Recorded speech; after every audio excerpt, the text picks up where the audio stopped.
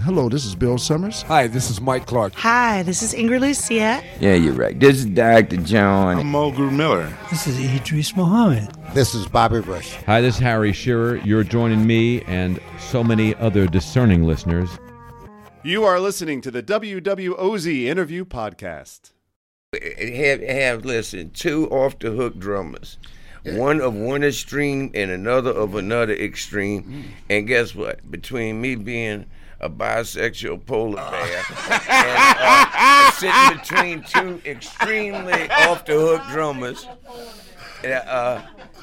it makes me feel completely sane. Well, see, that's only in New Orleans you can get a bisexual polar bear.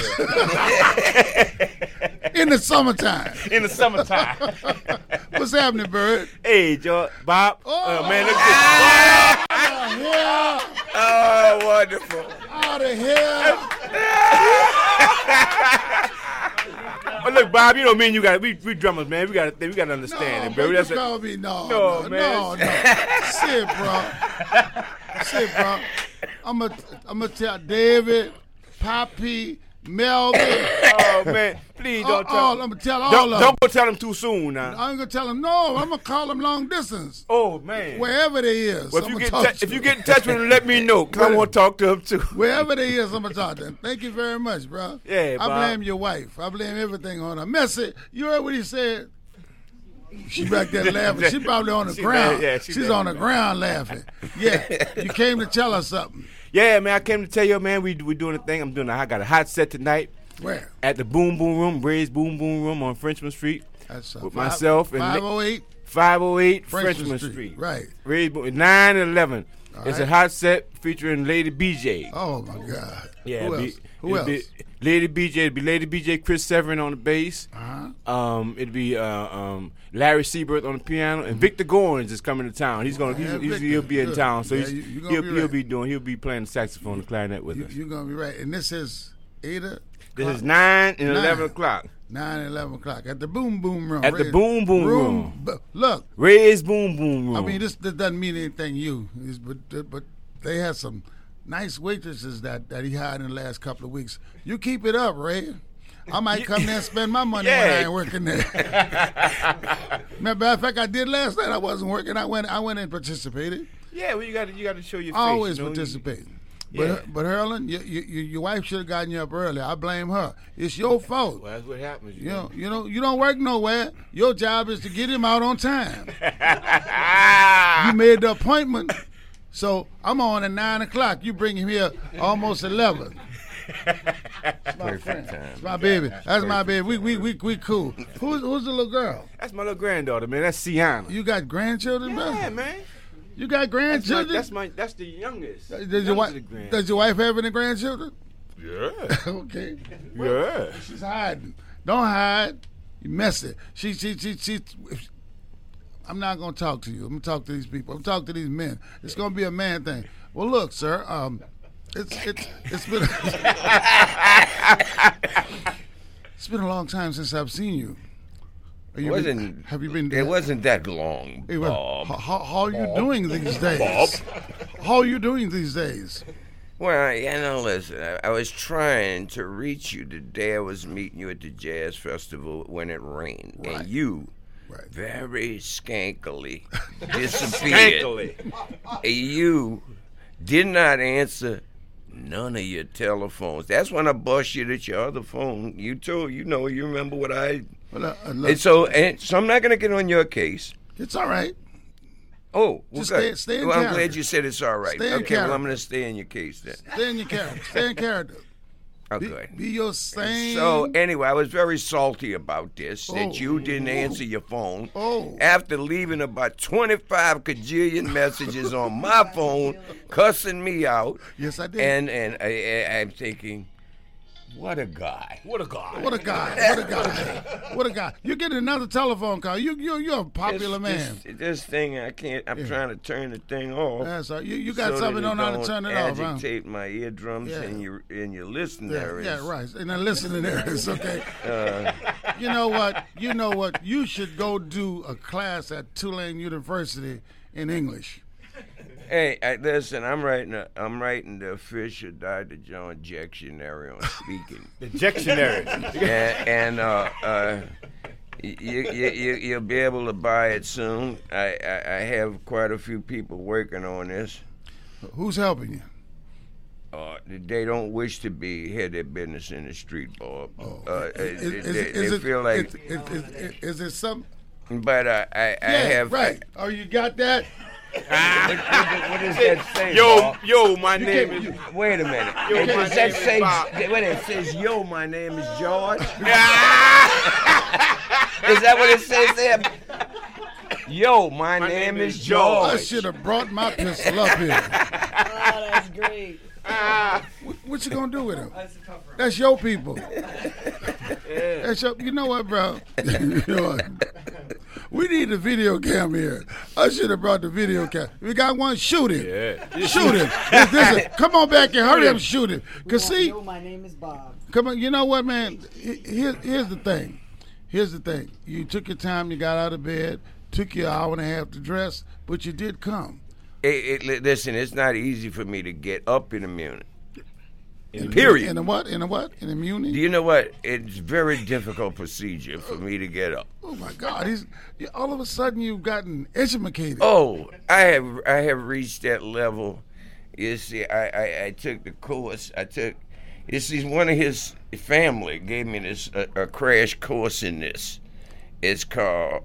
You see, we get it's called trichology by osmosis. Oh, is that right?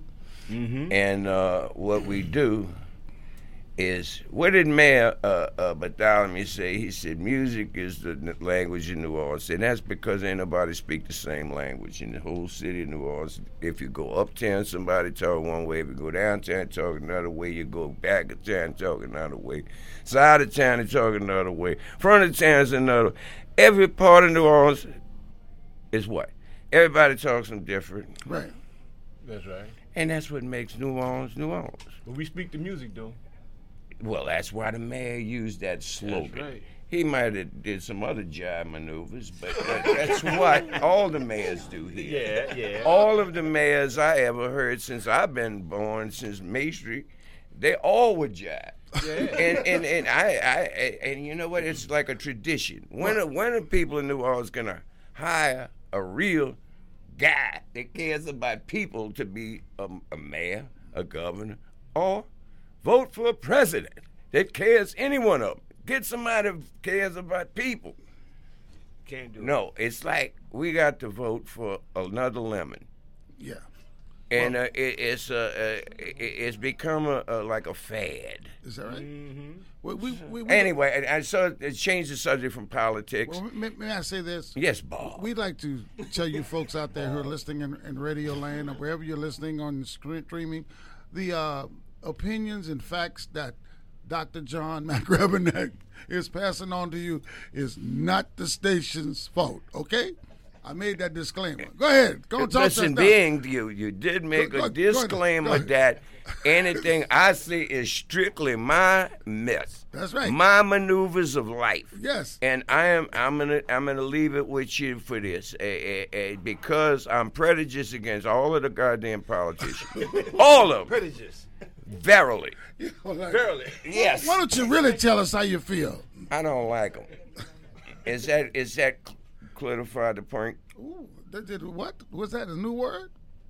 I don't use any new ones. All of them I use is old. I revamp them. That's all I do with them. May I ask you something? What school did you go to, sir? Where'd you graduate from high school? I didn't graduate. They from put high you school. out, huh? Huh? They put you out? Well, no, my father advised me to take a job on the road. And go make some money. Well, he said you're failing and you're not doing great. So you might as well And go make some money. Take a job on the road. No, I was working gigs around town. Right, but he told you to go out. He told me how much I had to bring back, and do this and that. But that was good advice.